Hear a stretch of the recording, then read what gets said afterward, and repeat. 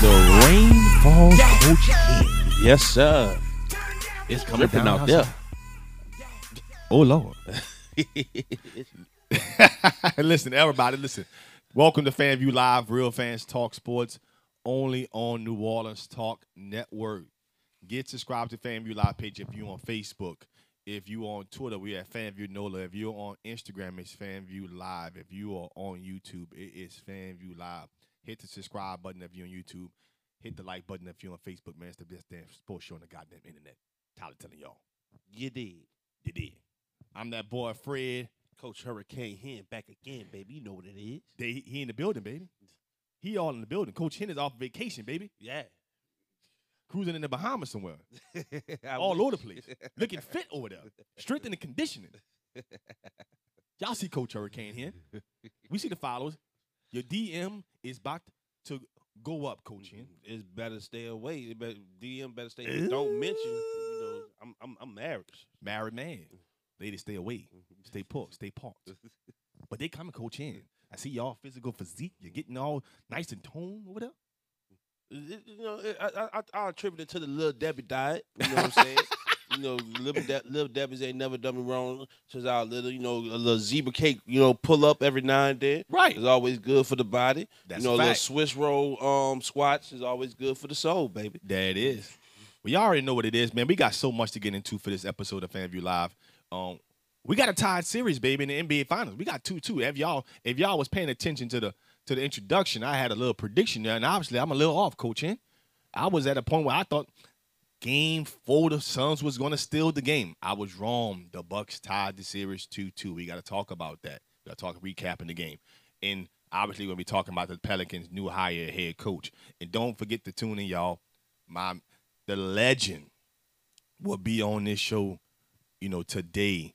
The sports legend down here in Louisiana, the CEO of Crescent City Sports, Ken Trahan, will be calling in today to talk sports. Big time. Yes, sir. Big time. But before we get into that, Coach Hen, the Bucks go up 2-2 last night to tie the series. What's your take on Game 4 of last night NBA's Finals? To be honest, it's going like I thought it was going to go. The Bucks are a great home team. Yeah. People don't show up on the road. It seems like it's always just one person that shows up on the road, and it's going true to form. I think Game 4 was honestly the best game of the series so far. I agree. Chris Paul had his worst game. Yeah. Giannis outside of the block, he had a quiet 20 points. I think the Bucks role players stepped up, but still, you still needed Chris Middleton to drop 40 for you to have a chance to win. That shows me the outcome of this series. Right. Furthermore, I still believe that the Suns are going to win the series because you're not going to get another performance like this out of Chris Paul. Even if you do, you're not going to get 3. You're not going to get 2 more to where you win the series. Correct. Fouls was a big issue. Milwaukee had 14. The Suns had 24. That was huge. Correct. The Suns had 4 guys in double figures. The Bucks had 5. So it wasn't that much. Wasn't a big turn, but the biggest issue was Chris Paul only having 10 points. 10 points. DeAndre Ayton And not 5 touching, turnovers. You know what I'm saying? Not having 20. What he's been doing night in, night out from just Game 1 of the regular. Since the playoffs. Yeah, since the playoffs started. Thank you.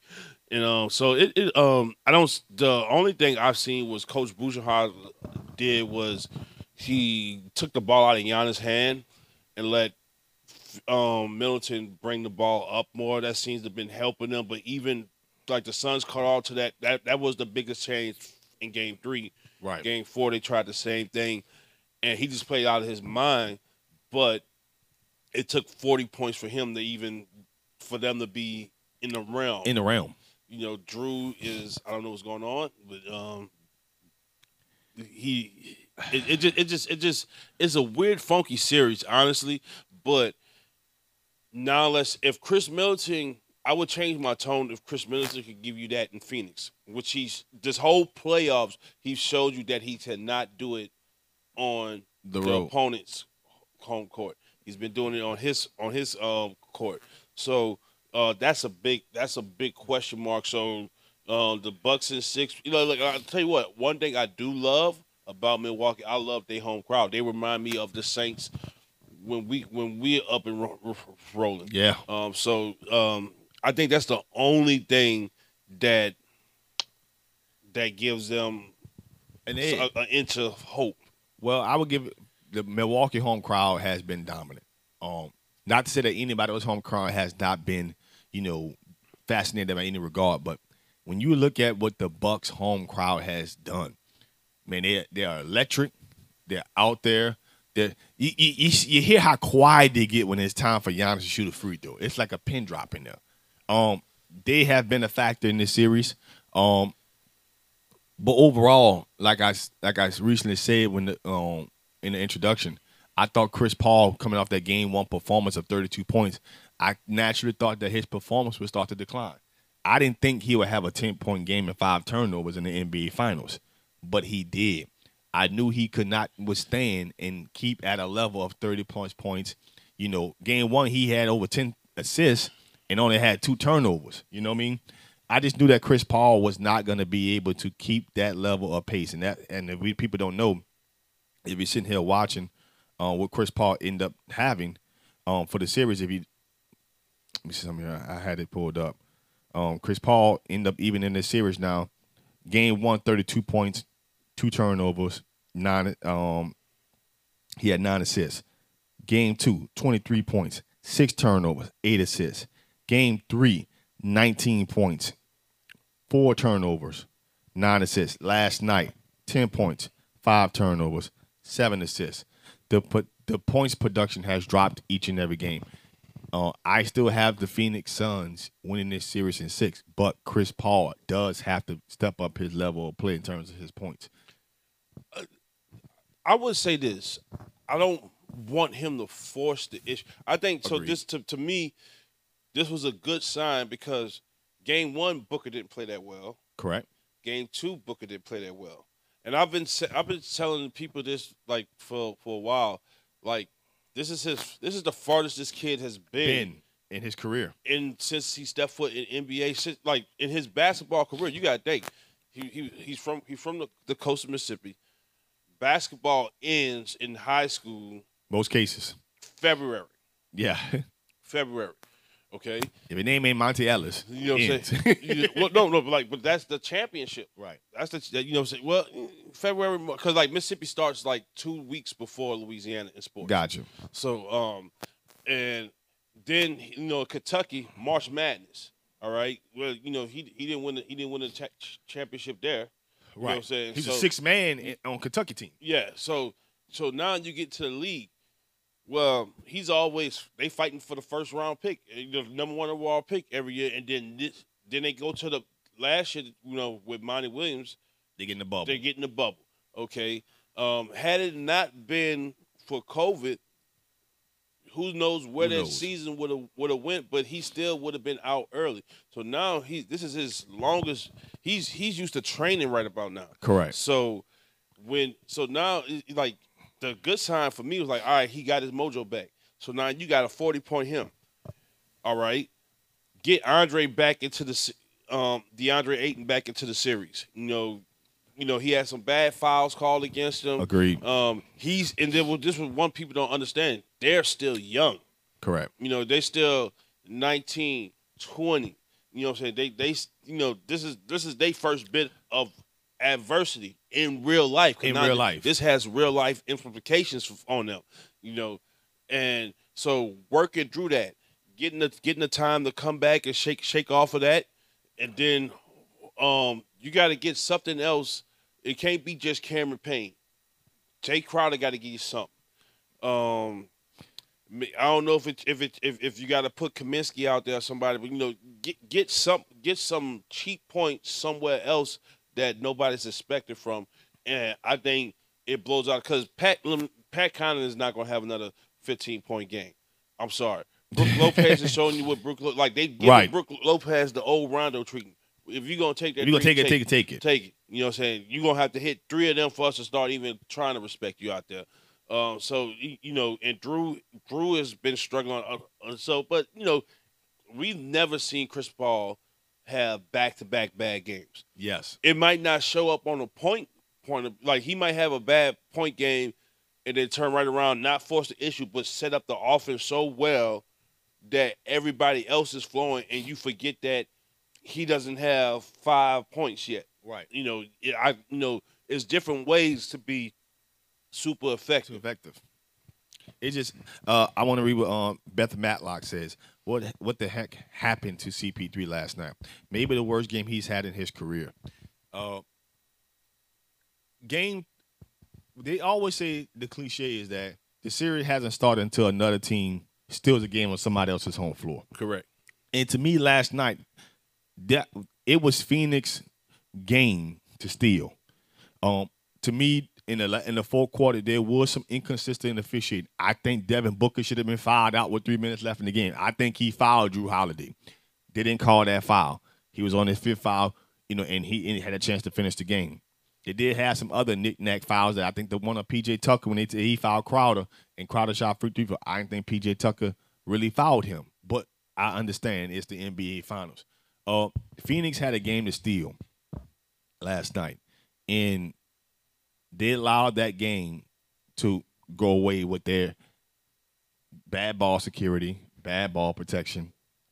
In the fourth quarter, they just had a bad second half, and it goes to the point where, again, I know Phoenix has the home field advantage, and yes, they're going to get the last 2 games, this last 2 out of 3, on their home floor.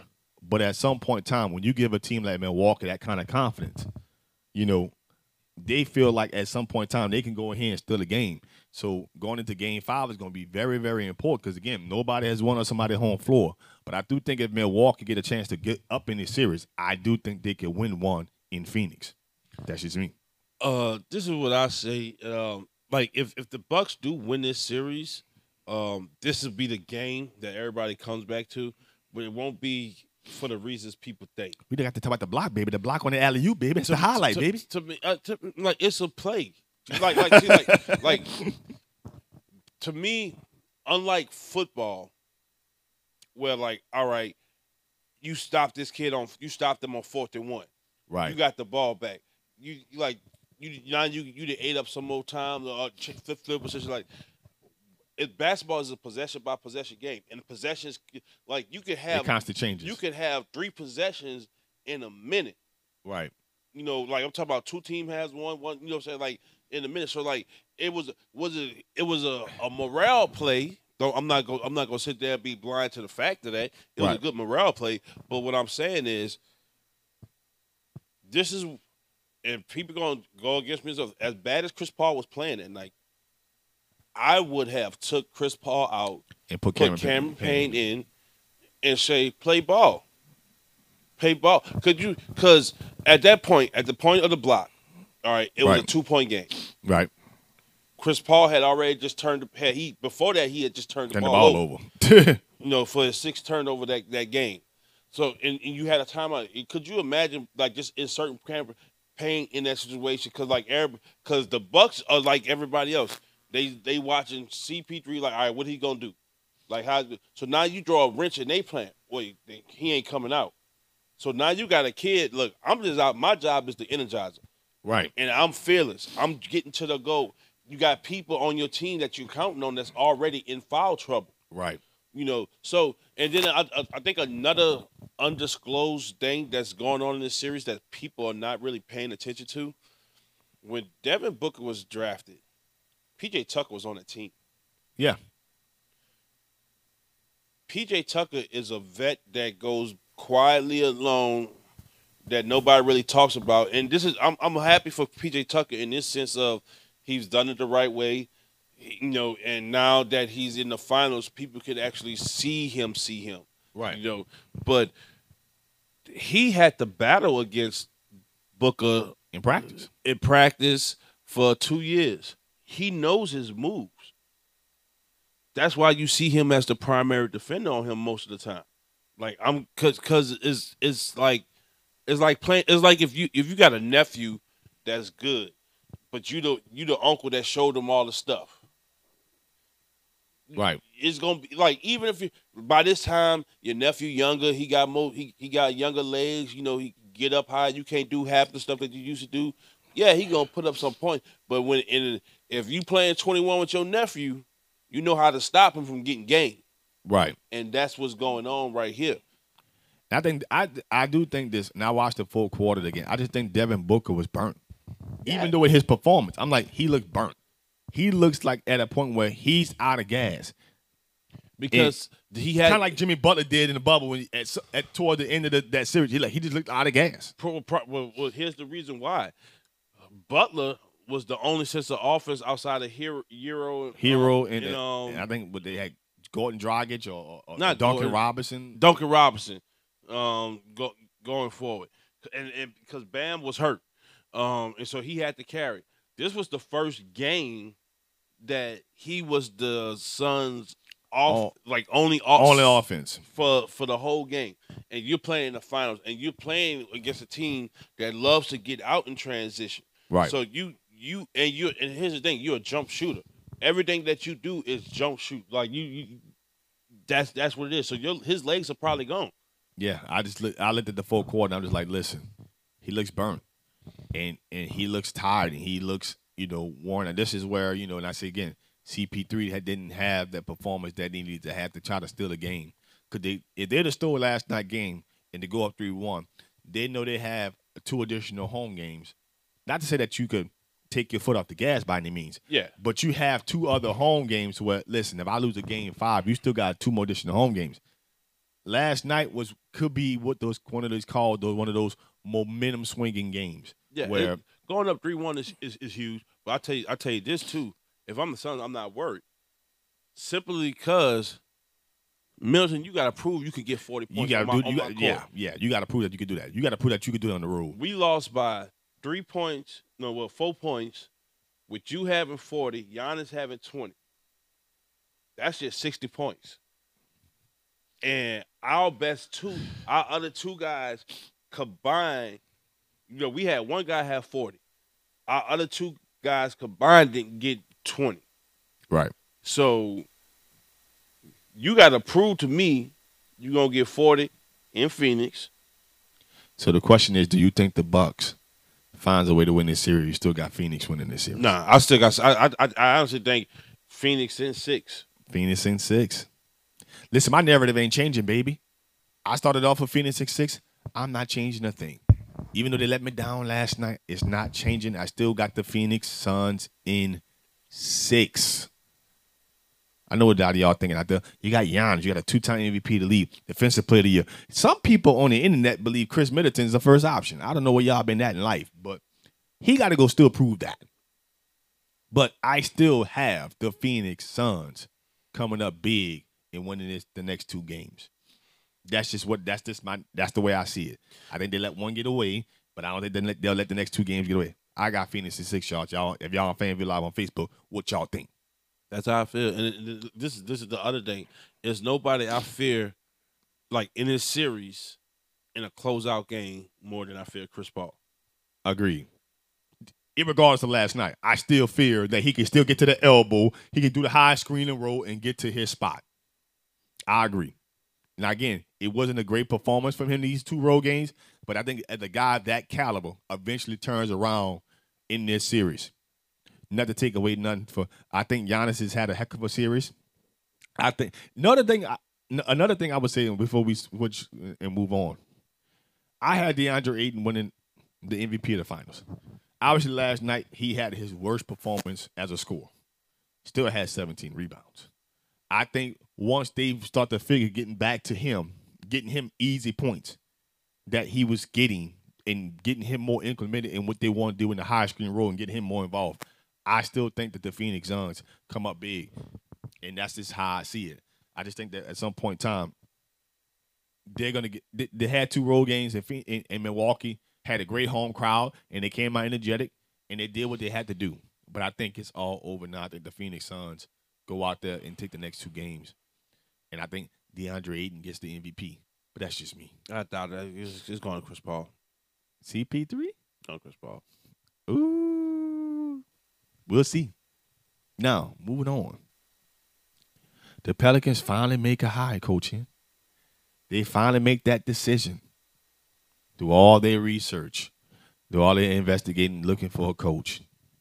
They finally make the hire in the assistant from the Phoenix Suns in Willie Green, a former player when they were the Hornets. Mm-hmm. Willie Green now is the next head coach for the New Orleans Pelicans. What's your position about Willie Green getting the job?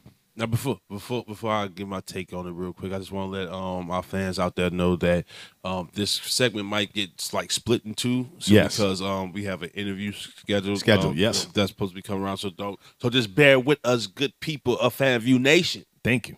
Okay. Now, with that being said, this is what I was asking for.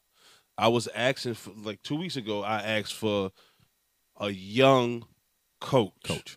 Young coach. Look. Like as a coach myself, I tell you the hardest thing. Like you will always know more than the players. You will always know more than the players. I don't care how great Michael Jordan is. Phil Jackson knew more than him. Great LeBron is. His coaches knew more than him. I don't care how great Kobe was. Phil knew more than him.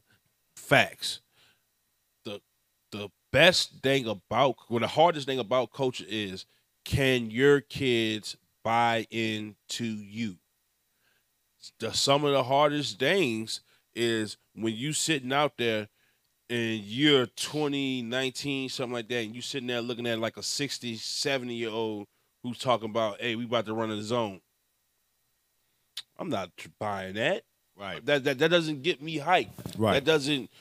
That doesn't show like I'm not feeling. I'm gonna go out there and do what I gotta do. But like if you call a play in the motion, I'm gonna do it. But in the back of my mind, I'm second guessing it. Right. Whereas you get somebody that the kids can relate to, and even if it's a bad call, even if it's a bad play call, man, look, we gonna run this. But they double teaming at the top, man. We gonna run this. We gonna run this pick right here. It's gonna open up right there. All right, coach, let's do it. They gonna run it. They gonna run. Prime example, Monty Williams with the alley-oop to Ayton. Right. Was it a good call? Not really. But it was their only call, and it turned into a great call because of the end result. The execution of it. Yep. So I'm real happy for really somebody who he doesn't have to come in and learn the area. He played here. Right. He doesn't have to prove his work.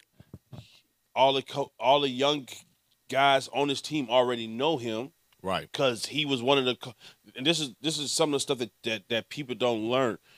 So he was one of the coaches at their combine.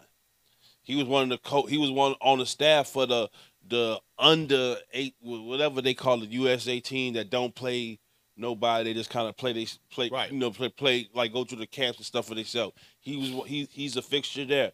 So I think it's a good move bringing in youth. Correct. And you get a good opportunity. Prime example, when LSU won the championship 2 years ago, look at what they brought in. They brought a young young pass game coordinator. Correct.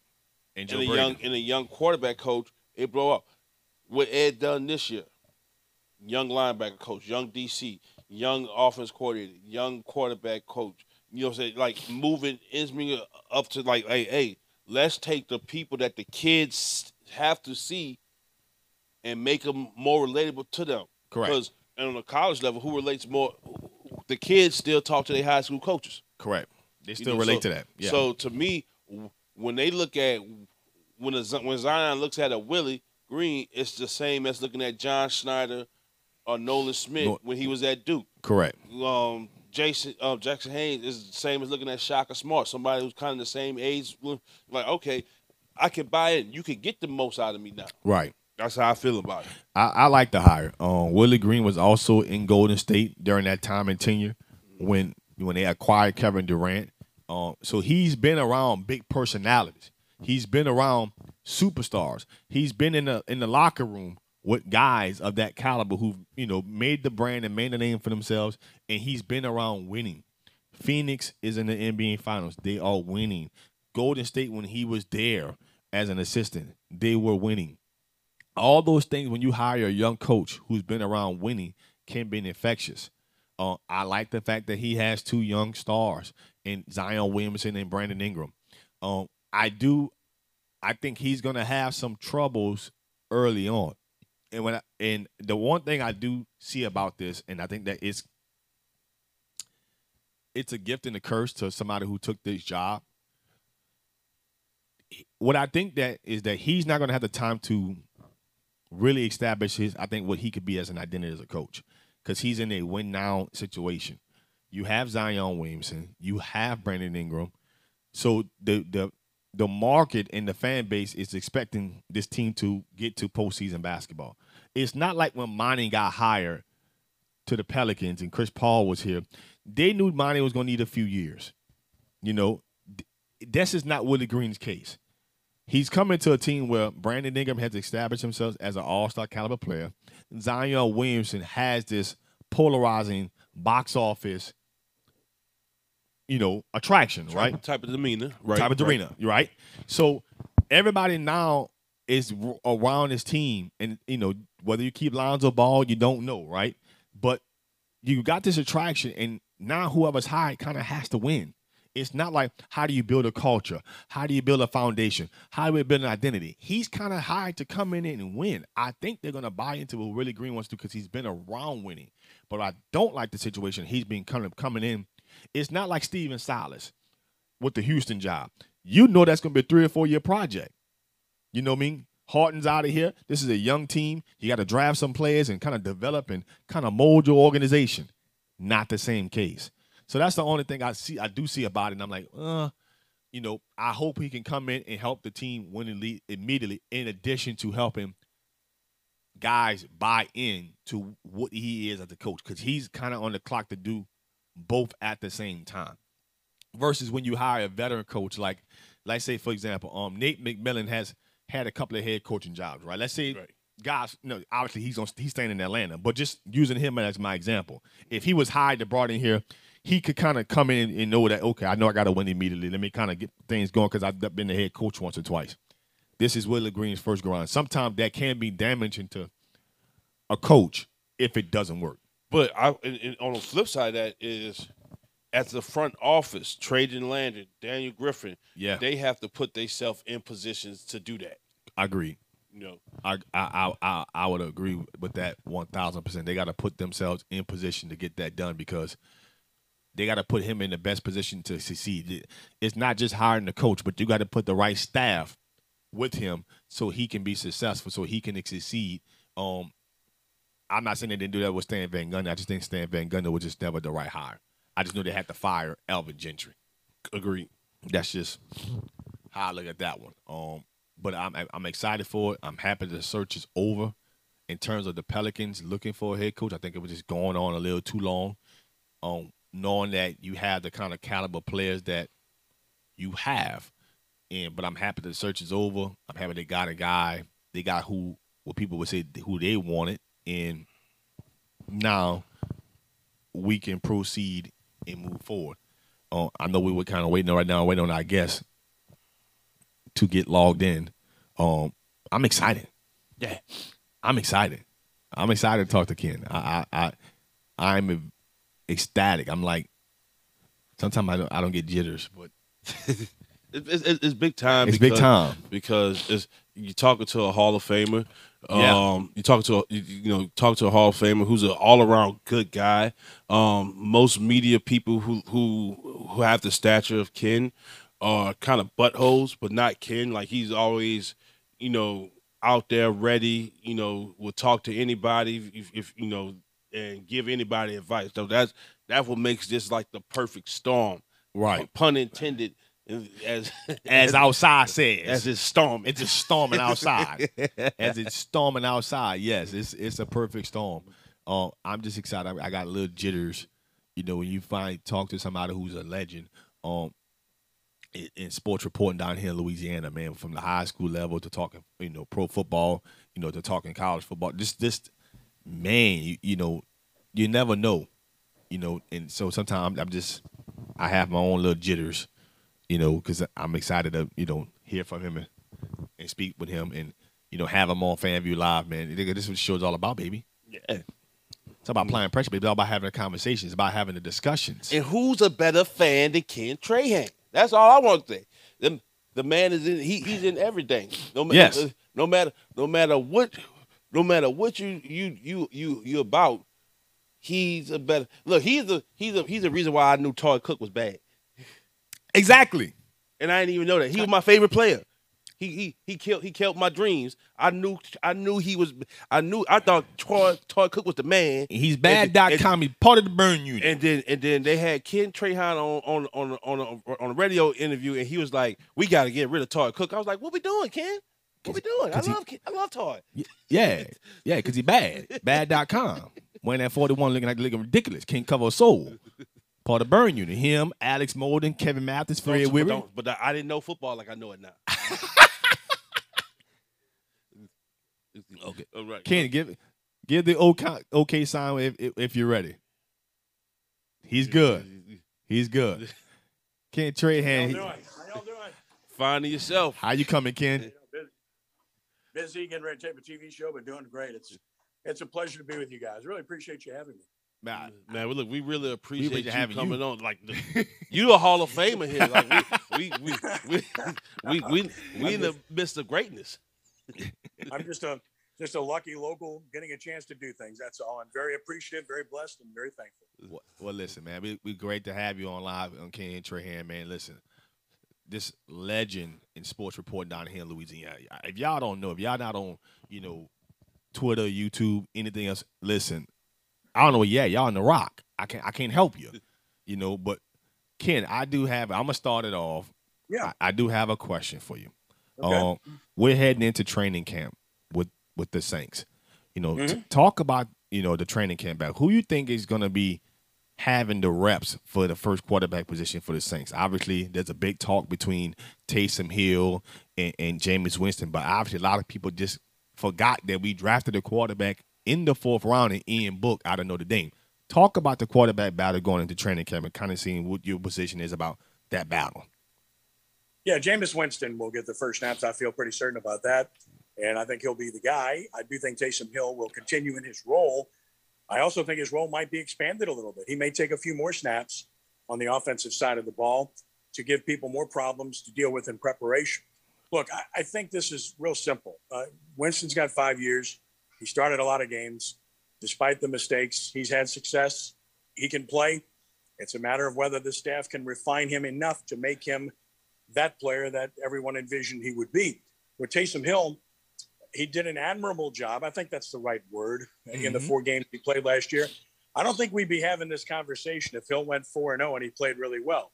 But he went 3-1 and he played okay. He played really good in one game, bad in one game, average in another, and the other was a throwaway against Denver. So I think he had every chance to step up and seize it last year. And it's not his fault. He hadn't played before in the league, right? Right. But the fact of the matter is, I think he's capable of making plays. He's obviously incredibly athletic, but his value to this team is extreme in so many different areas. And if he's your main guy, then you got to go all in on changing your offense and doing everything differently because he's a different dude. Yes, Jameis Winston will throw it more downfield than Breeze did, but you can do a lot of things similarly with Jameis Winston, who is a traditional quarterback. He's not going to run around. He's a pocket passer. So you don't have to change much in that regard if it's Jameis Winston. Okay, kid. So my next question would be, it would be tailored toward the Saints as well. So with the Richard Sherman incident, knowing that, he was kind of a free agent target for us, do we want to still pursue that, or do we want to go in a free agent spot of need like wide receiver? Because opposite of Michael Thomas, we had to lose Emmanuel Sanders because of the cap space, but we don't have a proven number 2 yet to kind of help spread this offense like Sean Payton liked to do in the past. Yeah, I think with the latest development regarding Sherman, that probably puts him on the back burner at the very best, if not out of the picture completely. Right. Clearly, you're innocent until proven guilty, but you got to let due process take its course. And do you really have time to deal with that right now with training camp beckoning? I don't know that you do. I do think they really need another corner. I'd like to see them get one. I don't know that they will be able to. Janoris Jenkins is a significant loss. He's a good player. Right. And look, Adebo he's a young man that has the length. He's intelligent, comes from a good program, but he didn't play last year. How much of a contributor that will be to his development or lack of development, I'm not sure. We'll have to wait and see. But clearly they're going to have to depend on him to play, because otherwise we know what you're talking about behind those guys. Certainly Marcus Williams coming back at safety under the tag is important, and they made that decision based upon the need, the fact that he's a good, not outstanding, but a good player. Mm-hmm. And they had to make a money decision between him and Hendrickson. And Hendrickson had a really good year. A dominant and year. He's a really good player. But they're looking at the fact we've got Cam, we've got Davenport, we've drafted Peyton, and we've also got Granderson. Whereas at safety, if you don't have Marcus Williams, what do you have? So They made that decision, I think, based on money. And I do think a corner would be good. As far as wide receivers concerned, look, I have the same concerns that you do. We have to ask ourselves, is Deontay Harris going to get more snaps with his field stretching ability? You have to wonder about Traquan Smith and whether or not he truly can be a number 2 guy in this league. This is his put up or shut up year, just like it is for Davenport. Right. Callaway, how good a player can he be? They like his size and ability. And then, of course, you talk about receivers, you move to tight end with Troutman. How good can he be? They invested in him. And Jawan Johnson, he's moving as a hybrid guy from wide receiver to tight end. So, look, there's question marks there. There's no question about it. Now, I want to stay on the Saints before I go anywhere else. DeMarcus Williams, I know that the franchise tag deadline is coming up due. I think it's actually here. Do you think there's an extension that's going to happen there, or do you think that he just signs a 1-year deal and he plays out his season? I think they're trying to extend him. I think they'd like to extend him, and I think they like him well enough. I thought he had his best season last year. Look, and we all know he couldn't tackle prior to last year. The numbers didn't lie. What we saw with the naked eye didn't lie. But last year, he missed fewer tackles than like 80% of the safeties in the NFL. So he improved dramatically in that regard. And is he a little late sometimes getting to the ball? Yes, but the numbers would also suggest that he finds the ball. Right. And he's a ball hog based upon the interceptions and passes defense. So, look, those guys are hard to find. Is he top of the line in the league at his position? No. But is he a solid, pretty good player? Absolutely. And that's the last line of defense. So you got to have a guy back there that's A, intelligent, B, can read on the run, and C, make plays. And that's not an easy thing to do. But, look, this guy's he's a pretty good player, and he's young. And I do think they will try to get him signed long term. Now, Ken, I know you have another engagement, so whenever we cutting it close for you, just let us know. Well, I'm gonna shift gears for you real quick and ask about the high school scope of things. For those of y'all who don't know, I don't know how you not know, but Ken is not also just a pro reporter. He also founded Crescent City Sports, which kind of tailor-made to all of the high school sports, which I'm very, very proud of as a high school coach myself. Now, the quality of the quarterbacks that's been coming up in this past couple of years, because I know when I was in high school, we had L. Page before it was Peyton, then of course Eli, Major Applewhite, and then Brian Perilou, and then it was like a drop off, and then now it seems like out of nowhere, you get Ketone, and then it just Walker Howard and all the stuff. And it just shot up. What do you think is like the biggest, contributor to that, to our quarterbacks now being recruited on a national level, not just in-house?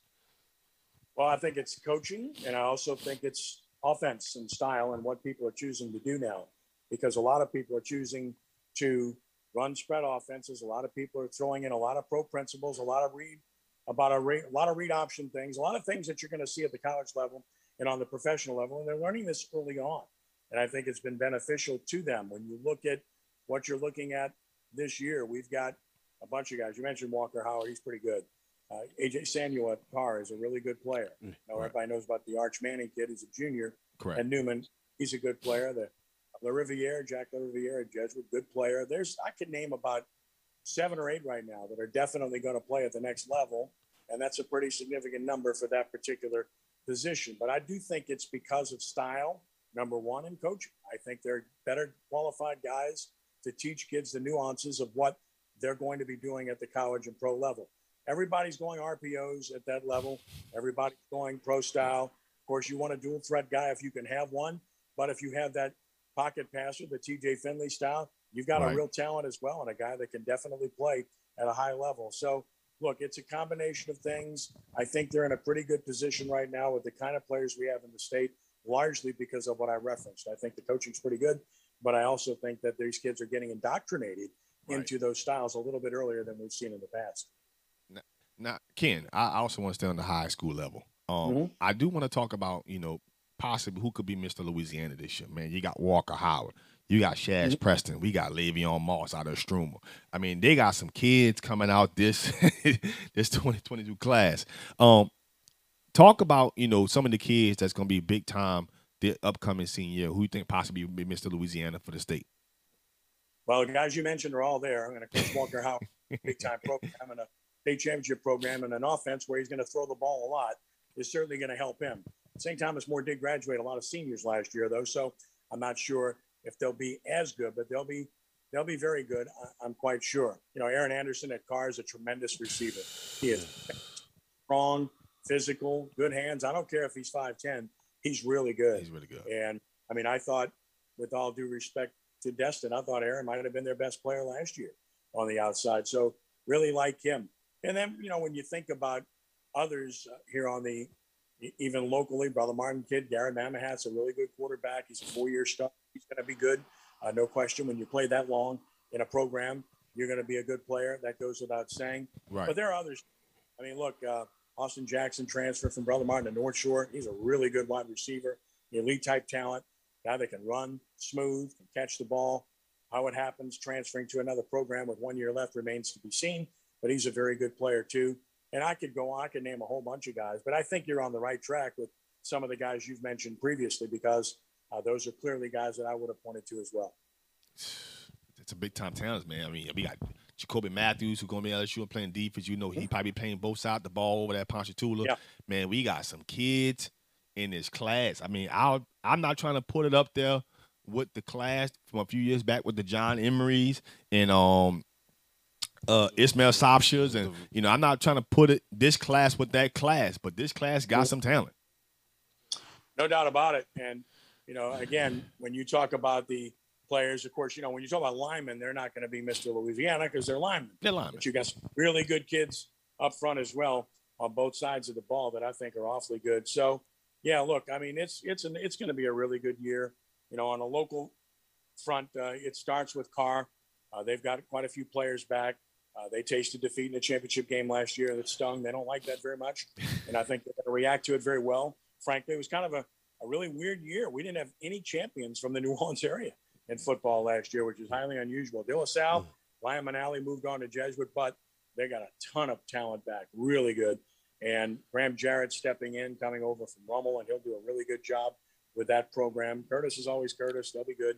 Goes without saying.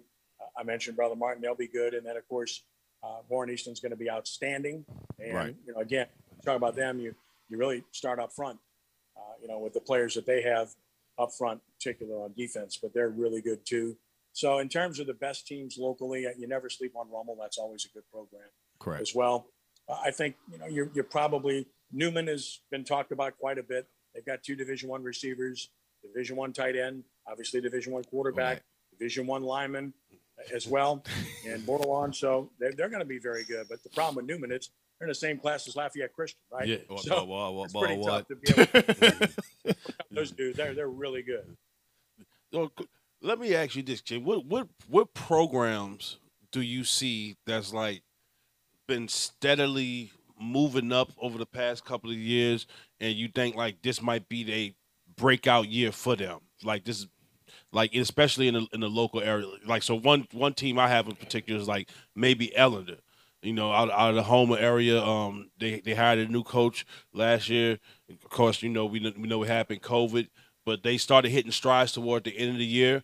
We got most of their team back, and now they're got a full off season with their coach and a full summer development. So what's some of your teams that you kind of got like penciled in and say, all right, they might make a move this year?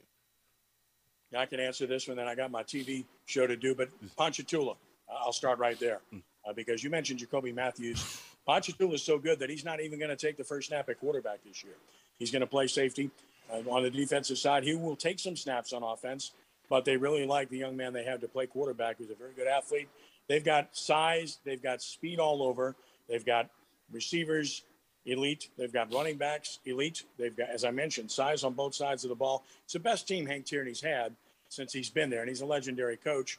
And the best he's ever done is get to the quarterfinals. He's got a very tough schedule, but I think that that's a team to watch. Another team to keep an eye on is Kenner Discovery. This is a young program going into its 4th year as a school. It's already a high 3A school, and it keeps growing in enrollment. Brand new facilities. PJ Sprunk's the head coach. He's a Curtis guy, and their numbers are up to 75 now, and they're a 3A school, and they made the playoffs last year in only their 2nd year of varsity competition. Their offensive line averages like 285, 290, and they've got 17 starters back from a year ago. They're not going to beat De La Salle. They're in the same district, but they're going to make the playoffs, and I would bet they're going to win a playoff game or two this year for the first time in the young school's history. So I've written features about those two most recently at CrescentCitySports.com. I think those are two that I'd certainly point to and say keep an eye on that have a real chance to do things that they haven't done previously. Oh, man. Well, Mr. Ken, look, I know you had your show to go do. I really, from the bottom of my heart, appreciate and thank you for coming on for a small show like us, man. No such thing.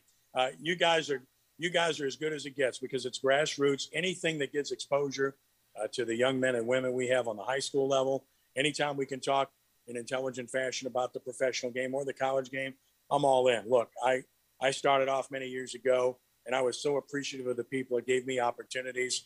I always said that any chance, anytime I can do anything to work with anyone or help anyone, I'm going to do it. And my God, I've really held up to that for the most part because I respect people that try. I respect people that care about it and are passionate. You guys clearly fit that bill, and I'm here for you anytime. Man, thank you very much, Thank you, Mr. Ken. Thank you. Thank you. My pleasure. God bless you. God bless you too, man. Ladies and gentlemen, the legendary legend.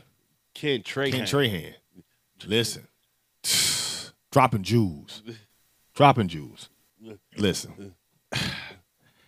Y'all got some comments. I don't know. What else could y'all? What else could you say? What could you say? Oh man, look, like I'm always appreciative of the coaches because as a coach, I understand how much time that we really have to carve out.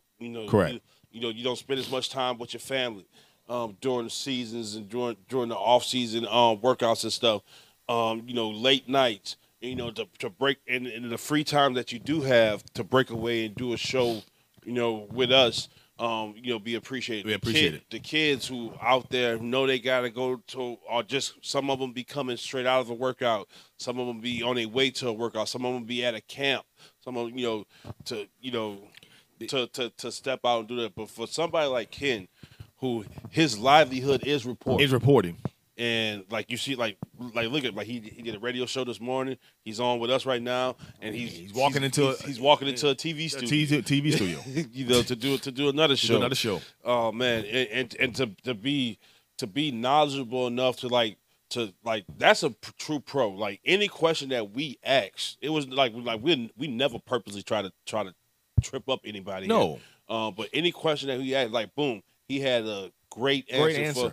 And an example for it. Boom, boom. And he was just flowing with it, man. That's somebody who's truly into his craft, somebody's truly into his work, and it's somebody that you can bet your dollar when Ken Trahan says something about a program or say something about what's going on here, you could kind of mark it down as law. That's what's going on here. This is what he's reporting. This is reporting not just what he's seeing, but what's taking place here. So, man, listen, I appreciate Ken Trahan, taking the opportunity and giving us an opportunity to do an interview with us, man. It's a big deal. Like I said, I had jitters. I still got jitters. I got to talk back to Ken, man. He ain't missing ain't meat, man. Hey, no Gervais. Then bring up, but y'all already established, man. See, that's your problem. See, Rumble established, car established. Got a point. All right then. St. Thomas more established. True. He ain't like he say St. James. They are right. They like this. outside of the great relationship that we have with Valdez. who's a phenomenal human Been being. on the show a few times. You know what I'm saying? Who's just a phenomenal human being. And like the city of Amite and the city of Vacherie hate each other when it comes to sports. I can agree. You know, like it's been plenty of times that St. James has putting out Amite in the, especially when we was at 3A. It's been plenty of time when St. James has putting Amite out of the playoff. It's been plenty of time where Amite has put St. James out of the playoff. You know, they never as historic as that rivalry is, it's crazy that they never played for the state championship against each other. Wow, that's the crazy thing. So it's like it's true to form. You can go back and look at it. Every time St. James has put Amite out, St. James has either won the state championship or was been the runner-up. Every time Amite has put St. James out the playoff, they either won it or been the runner-up. So it's not no.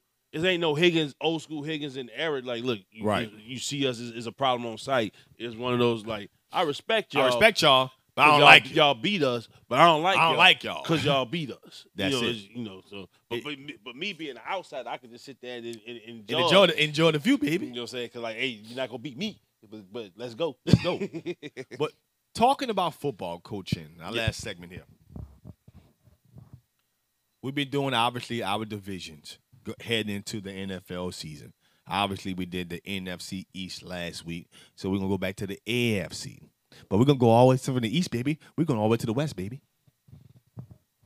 Who you think is going to win the NFC West this year? For people who don't know. You say NFC? No, I saw AFC West. Oh. AFC West. For people who don't know who's in the AFC West, we got the Chargers. We got the Las Vegas Raiders. We got the runner-up, Super Bowl runner-up, the Kansas City Chiefs. And we got Denver Broncos. Who you think takes this division this year? Would it be a change in division winner this year?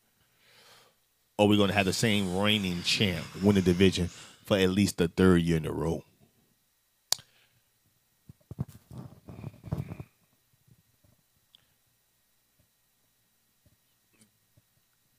I'm going to go out and say it. But it's gonna have a big. When I'm talking about I'm talking about the Ashton Marshall side of a Superdome, because it's something that they hadn't proven yet. This is the Chargers division to lose. Boy, we agree. Boy, we on the same page. Here, no. This is where the asterisk mark comes into play. If Bosa can play can play majority of the season. Derwin James. If Derwin James can play majority of the season, if Melvin Ingram can play majority of the season, you're talking about 3 Pro Bowlers going up against a Kansas City team who they are all about offense. They're all about offense. You know, like their defense is good enough. Don't get it twisted. You don't win a Super Bowl with a sorry defense. Out there, you can win it with a capable defense, but you don't win it with a sorry defense. Because outside of Chris Jones, Daniel Sorensen, and Tyrann Mathieu and Honey Badger, you can't name a person on there without doing research. I can name one other person. Frank Clark. But I'm a Michigan fan, so that, don't mind me. You know what I'm saying? But outside, because you will start naming people that don't longer play there. Some people, I've asked that question to one of my somebody said players. Justin Houston. Honestly, because he still thought he played for him. Somebody once said Datori Paul. Like, hey, they thought he still played that. Correct. You don't know. It's a bunch of rotational guys. Ladarius Sneed, we know him because he's a Louisiana guy. Correct. But outside of that, you cannot name nobody else on that team, on that defense. The Chargers have made super strides, and I will go out and say this: I believe they would have made the same strides with Tyrod Taylor last year. Yep. But they was a young quarterback away. All right, when they had Phillip Rivers, Phillip was just too stuck in his ways. It showed. He went to the coach, stuck in his ways. Now he's out the league. Yep. You know, and so to me, it's the Chargers if those guys come back because Derwin James himself is a game changer. He is a Tyrann Matthew type player. Correct. Problem is he is always hurt, and he always gets hurt in non-football games. Correct. That's the problem. So you get those three back. That's a whole different defense. And then you add in Terry, who's a former Notre Dame alum, who had a humongous year last year and making good strides. So you put him along with Melvin Ingram and Joey Bosa. Your D line is ridiculous. Not to mention that linebacker you drafted, Kenneth Murray. Yeah, who balled out? Last year. He balled out for you last year. You still so like I really like what they're doing. And look, the only reason why Anthony Lynn is not coaching them is simply because they couldn't win close games. And who was their quarterback? Phillip Rivers. I'm sorry. You know, that's what it is. Now, if those guys don't play, let's not be crazy. It is the Chiefs all the way. Correct. And when I say that, and I want to say this too. When I say that I believe the Chargers will win this division, I'm not talking about it'll be a runaway. I'm talking about it'll be like they'll split the game. Correct. They'll split a game, and maybe the Chiefs will have because the Chiefs will be playing prime time so much. Correct. Maybe they will have a slip up in one of the matchups that they have because they'll be playing prime time, opposed to what the rest of the division is. But the Raiders are still intriguing because look, they have the second best quarterback in the league. They have the second best tight end in the league. That's it. It's a whole bunch of possibilities on that team. There's question marks once you get past Waller. Once you get past Carr, you get past Carr, Jacobs, and Waller, it's question marks on the whole team. Correct. Notice we did not name a defensive person. They consistently injured in in Las Vegas. From Abrams, from the kid out of Ohio State they just drafted, injured. They're consistently injured throughout that defense. We don't know who played D-line, coach. We don't know who play linebacker. They got Colin Farrell, who they drafted high with the number 3 pick the same year that they drafted Brandon Jacobs. Right, it's not panned out so far. But I was saying this when Henry Ruggs. We don't know if he gonna stay healthy. The problem is how they been used. He only used as a deep threat. Yeah, come on now. He's only used that as if you can't go vertical. They use him such as if we're not going vertical, we don't use him. And to me, that's a problem. That's a John Gruden thing. Yeah, but that's always been his problem. If you go back to when he was the Raiders coach his first go around, he had old ass Tim Brown and Jerry Rice running goals. Running goals. We're gonna do a post. Boy, what are you doing, boy? They 55 years old. But don't worry about it. But off the strength of their release was so phenomenal, you couldn't do nothing about it. You know, they was getting open off of releases, not ability. You know what I'm saying? You know, because we gonna do this with Rich Gannon too. Boy, you gonna stop this? No, and you know, look what he did. Look what he did with Rich Gannon when he got to Tampa Bay. He was doing the same thing with Keyshawn, and Keyshawn Johnson is a possession receiver. Deep threat has when you talk about deep threats, you have never mentioned Keyshawn Johnson. Nope, strictly possession. Don't worry about it. Keenan McCarthy, go deep. Yep. But what are you talking about? But what he had in his back pocket is he had a defense that was going to give him phenomenal field position. He had a bruiser in Mike Allstock. Mm-hmm. He had a bruiser and a shifty guy in Warwick Dunn. You had a quarterback who understood, don't turn the ball over. Yeah, game manager. Don't turn. Hey, as long as I don't turn the ball over, we good to go. I think we both agree. I think it's the Chargers' division to win. I like Justin Herbert. I don't think what we watched last year was a fluke. I think what we watch from him is what he is. Wait, now I wish Magic Mike could go back in time to when he was drafted. And I told y'all about this boy. Oh, UNG looked at me. Man, Justin Herbert, man, what are you talking?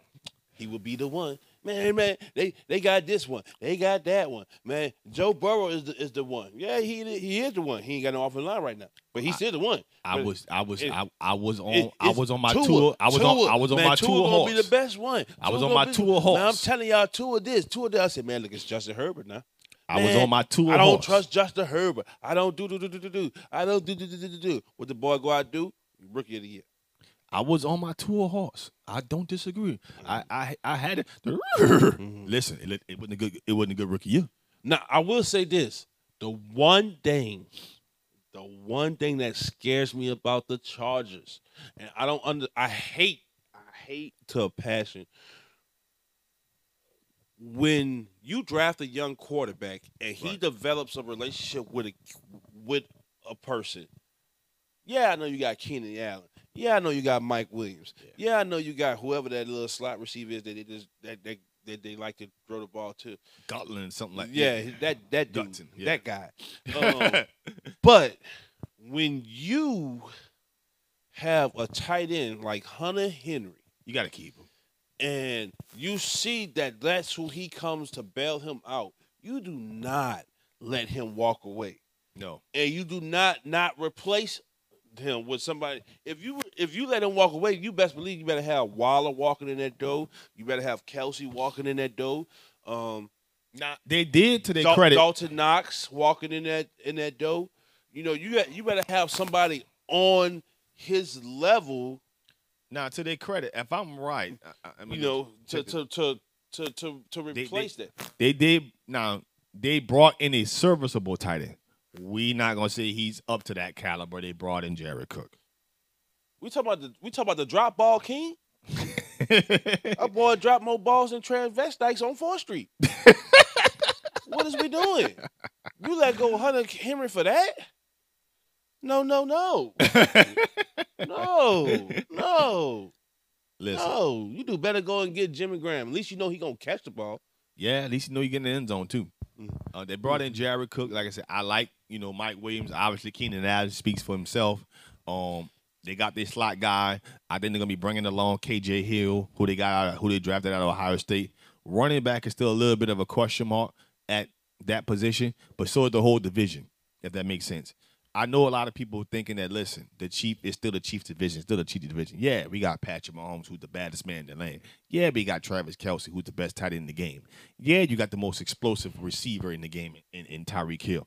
But once we explosive, I ain't say best. Explosive. Want to be clear. In terms of being getting down the field. He's arguably the most explosive receiver. He's not the best. He's not the most defined receiver. Just talking explosion. Just being honest, I would say DJ Metcalf is more explosive because he's bigger. He's 6 foot. You said explosive. He's not more explosive than Tyreek Hill. The kid is just as fast, and he's 12 inches taller. What are we talking about here? That's just like saying a firecracker is not more explosive than M180. My answer would be still Tyreek Hill. Now, DK Metcalf runs the number 2. I get what they have on their team. And I'm not saying losing Sammy Watkins it misses anything because I don't think Sammy Watkins gave them much of anything. I honestly disagree with that. But I know they didn't replace him. I know that they didn't replace him. They didn't bring nobody else to that team, and they're trying to bring other people up, which I don't think those guys they're trying to bring up in the team can do what he was doing. So that's where I can see where they can kind of take a step back, and I think defensively they're going to give up more points than people used to seeing.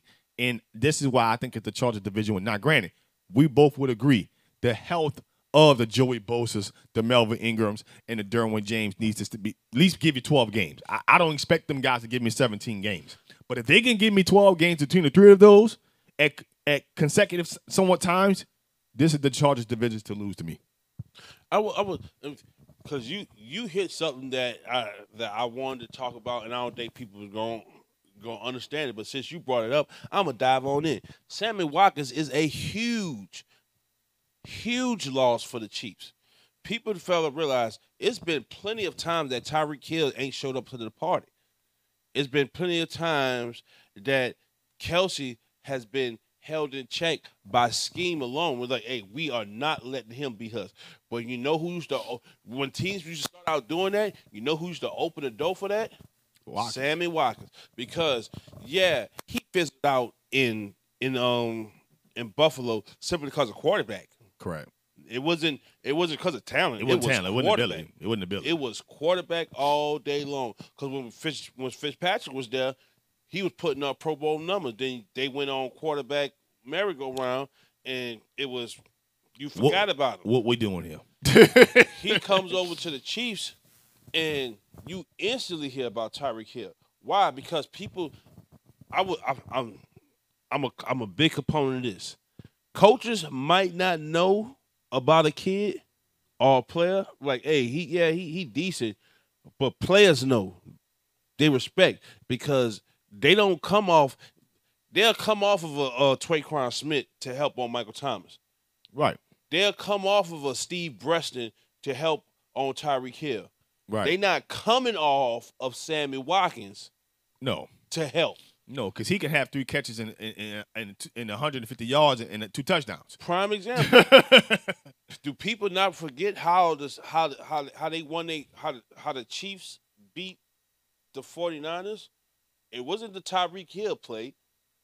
It wasn't Travis Kelce finally opening up. It was Sammy Watkins burning them boys on post, and what Andy Reid started doing. Oh shit. They run if they can handle him on a post, what happens if I put Tyreek Hill right next to him and run the opposite route?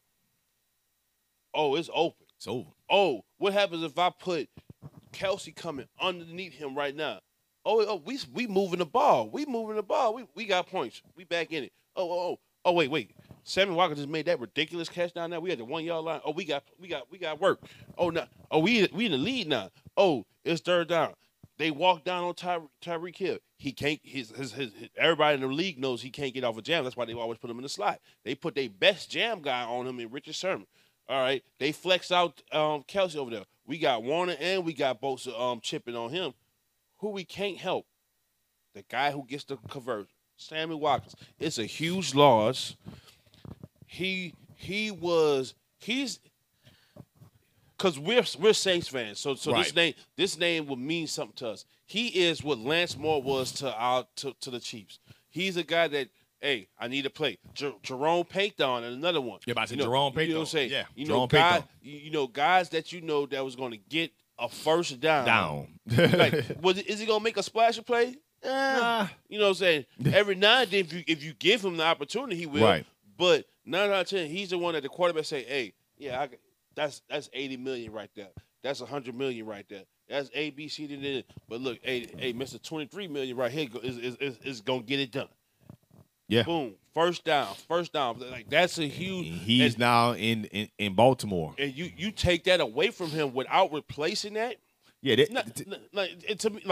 Granted, like this still kind of early because training camps hasn't started yet. You know, like there's always that next wave of cuts. People getting signed and all this stuff, and then to mention, you only got 3 games to prove your work. Right. You only got 3 preseason games to prove your work, and you got a 17-game season now. So I'm just not a fan of the other receivers that they had that was behind Watkins. I wasn't a fan of Robertson. I think the Mark Rodgers came out of Florida. No, he came out of yeah. Well, yeah, he went to Florida. Okay, I thought no, that's the guy from the Jets that went to Alabama. Yeah. Yeah, I'm not a fan of him. That Pringle kid, number 13. I just was not fans of what was behind Sammy Watkins. Now you remove Sammy Watkins, you're asking those guys to take the next step up, which I'm sitting there saying to myself, they wouldn't really go in the role that you had him in. Now somebody's got to come play the number 2, and you moving out to me, I'm like, it gives to me now, in order for the Chiefs to really win this division, first of all, you lost your left and your right tackle. Now we're bringing back Melvin Ingram and Joey Bosa. who's blocking them? Now, granted, they did upgrade that offensive line. They did. I will say that. They did. But it's and now here's the thing. In the process of upgrading that offensive line, you lost quality backups because of the new stupid 17-game rule. Now you going if one of those get hurt, you in a situation again we got to sign somebody off the street. Correct. So to me the only way the league can rectify this 17-game rule, because it's all about money.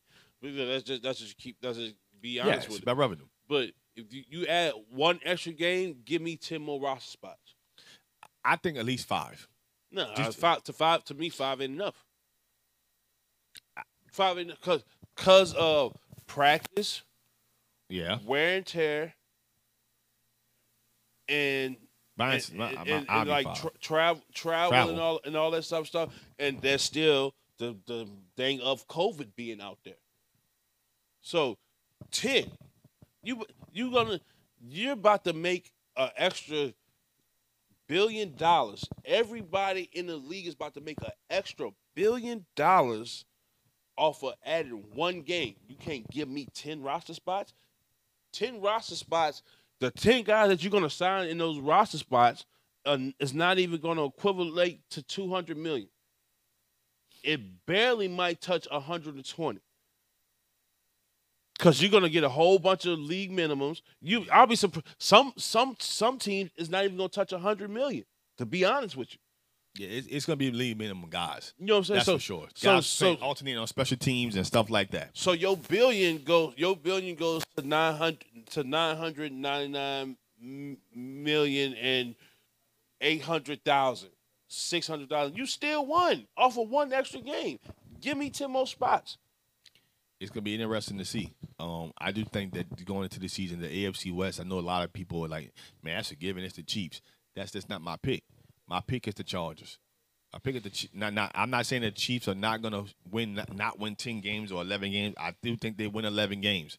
I do think the Chargers in with a higher record than the Kansas City Chiefs this year. Now, the question mark when it comes to the Chargers, they got a new head coach in Brandon Stanley, and we got to figure out, who the fuck is that? Exactly. That's the question mark. That's the question mark going forward with the Chargers.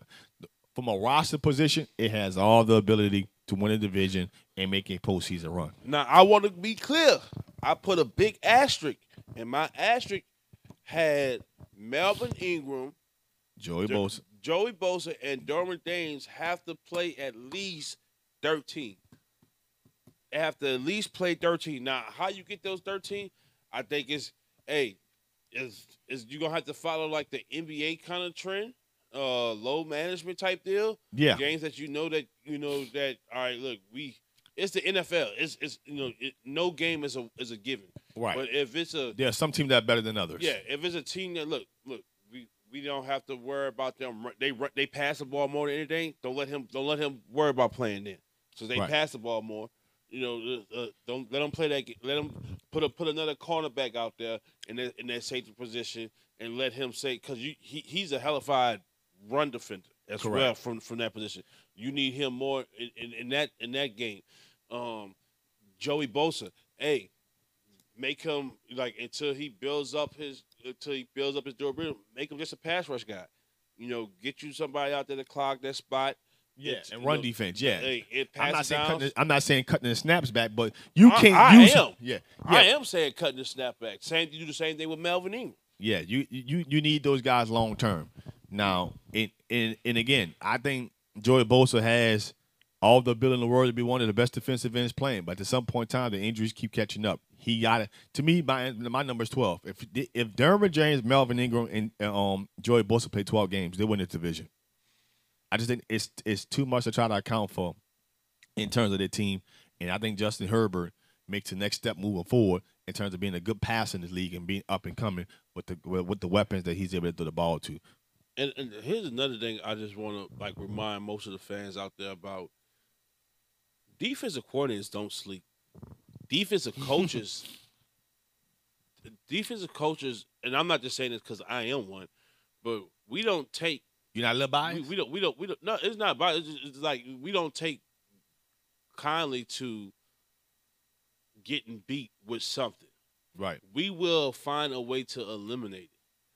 Yeah, I can agree with that. It's a reason why Mike Martz didn't last in the league as a head coach that long. He had the greatest show on turf. Once teams figured out how to contain that, that team got blown up fast. Isaiah Hakeem went somewhere. Torrey Boat and Isaac Bruce. Torrey Holt went to the Jaguars. Isaac Hakeem went to the Lions. Isaac Bruce went to the Rams. You know what I'm saying? Went to the 49ers. And he just, like Marshall Faulk just withered away. Yeah, we got Steven Jackson now. Kurt Warner went to the Cardinals. He went to the Giants first. Then he got to the Cardinals. He went somewhere. Went to the Giants. He didn't go back to bagging groceries. I know that. Right. So what happens when the team catches up to what you're doing as the Chiefs? Because the Chiefs, the first bit of you can see it on their face, even though they lost to the Buccaneers. All right, they lost to the Buccaneers. They looked at it and, all right, we lost, but we ain't have a fight chance. We ain't have no line. They came back they all had that look we gonna be back. Y'all might not be back because first of all, this is not that same team. This is not the real Bucks team. Let's just get it out there. And no, I'm not hating because I'm a Saints fan. It's just the fact that team that Tom Brady had is not the team that Jameis Winston had. Let's just be honest. It's not the same team. It's not the same team. Two, look at the team. Look at what was brought to the team. Jameis Winston led the league in passing and touchdowns with that roster, with the regular roster. You lose him, you add Brady. You add Antonio Brown. You add Gronkowski. Leonard Fournette. LaShawn McCoy. Shit, that's 30 more touchdowns easily right there with that group. It's not like he... It ain't like you lost Godwin. It ain't like you lost Evans. It ain't like you lost Scotty Miller. They still was there. They still was there. The only person that he didn't have was O.J. Howard, just because he got hurt. That's because he got hurt. I mean, shit. It's like ain't like I'm gonna take one of those out. We just add. You know what I'm saying? It's not like we just hey, we got rid of Jameis Winston for Tom Brady with that same team winners. No. I'm not buying that. All right. So that's why I'm saying the Bucks won't be back. The Chiefs is a possibility, but. The Chiefs is a possibility, but the Chargers is going to be tough. If Lamar can pass more and stop running so much and having running just be in his back pocket, kind of like what Vic did in 2005, I want to say, when he was just slinging it all around. And because he got fucking Roddy White instead of fucking Peters Price. Yeah, and instead of just running for his life, it was him and Michael Jenkins. I think that's a team to watch out for. On that side, the Titans strictly because Derrick Henry is a regular season monster. But I still think my favorite to come out the AFC right now, still to this day, until I see something wrong, will be the Browns. So in the AFC West, you give no shot to Denver? Denver got a better shot at scoring blue magic. No shot to the Bucket. No shot to the Broncos. They got I'm telling you. Yeah. Now, a lot of comments in here. Wise Thomas says, I agree. I think the Chargers are going to win the division, and I'm a Raiders guy. He said he's speaking for you, Hank, not Jared Cook to replace him. I gotta agree. You're replacing Jared Cook with Hunter Henry. It's a drop off. And Sammy Watkins got key first downs. Gotta agree. Not Tarek Jones says y'all big block last night. It's going Game 7. I'm assuming you're talking about the NBA Finals. Man, until Giannis can start stroking that thing. He ain't Joe Harris, baby. I know, man. I tell you that, my boy Joe Harris. Joe Stroke that thing Harris, baby. He ain't Joe Harris, baby. You know, the Suns could use Joe Stroke that thing Harris last night. Yeah, that's true. He you know, if you just took him out and you know Jamie Crowder could have sat down and you know Points, a bucket. that's it. I still got the Suns in 6. Suns in 6. It's not going 7. It's not going 7. If y'all can hear back there, that's our producer, Bank Bar Sight, who must have drunk some of his brother's bleach this morning instead of the Crown. Listen, baby, my bleach is certified, baby. My bleach is certified, baby. What you saying? I got Clorox, baby. We won't do Dollar Tree bleach around here. I'm just saying what I said. It's going to see. Listen, for some people, you know, tune in and subscribe to the FanView Live page. Subscribe to us on YouTube. Subscribe to us on Twitter. Subscribe to us on Instagram. Suns in 6. I'm gonna put a poll out there on Twitter and see who we think will there be a game 7. Because right now the series tied 2-2. And I don't think the Suns gonna let it go 7 games. I think the Suns take them out. Not a prisoner of the moment, baby. I'm sticking on my decision. Yeah, I'll take it. Not a prisoner of the moment, baby. So you got the Chargers winning the division. I got the Chargers winning the division. Obviously, your condition is the health of the 3 players in Ingram, Bosa, and Derwin James. Right. I got the Chargers winning the division. I got the Chargers winning the AFC West. Think Willie Green was a good hire? Yeah, I like it. But like I said, his success is going to be really tuned into what Trajan Landon and David Griffin is bringing to the table. Whether it's roster moves, whether it's let him hire his own staff, but roster moves are like willing and dealing. Like you're gonna have to help him out. Right. You're gonna have to put some things in place. It's not just him coaching the team and him getting guys to buy into the system. There's gonna be more to it. Yes, him bringing the right kind of guys he wants to put in his staff. I agree. Roster decisions in terms of personnel. What do you do with the team outside of Ingram and Zion Williamson? What pieces do y'all put there in place that to try to move forward? I just think that it's a win immediately now job. I don't think 30 to 35 wins is enough. So I think his success does depend a lot on his front office and what they can do in terms of getting him the best acquisitions possible to help elevate this team. That's also, if we would have more time, it would have been a question I would have asked Ken. But the temperature in the room, you got to address it. Are the Pelicans going to stay? Are they going to go? Like you got to see. Like you gotta like that. That's something that got to be like addressed, like sooner or later to know. Like, hey, are we going? Are we staying? Are we moving to Seattle? Are we, to let you know like what finances you gonna actually have to work with.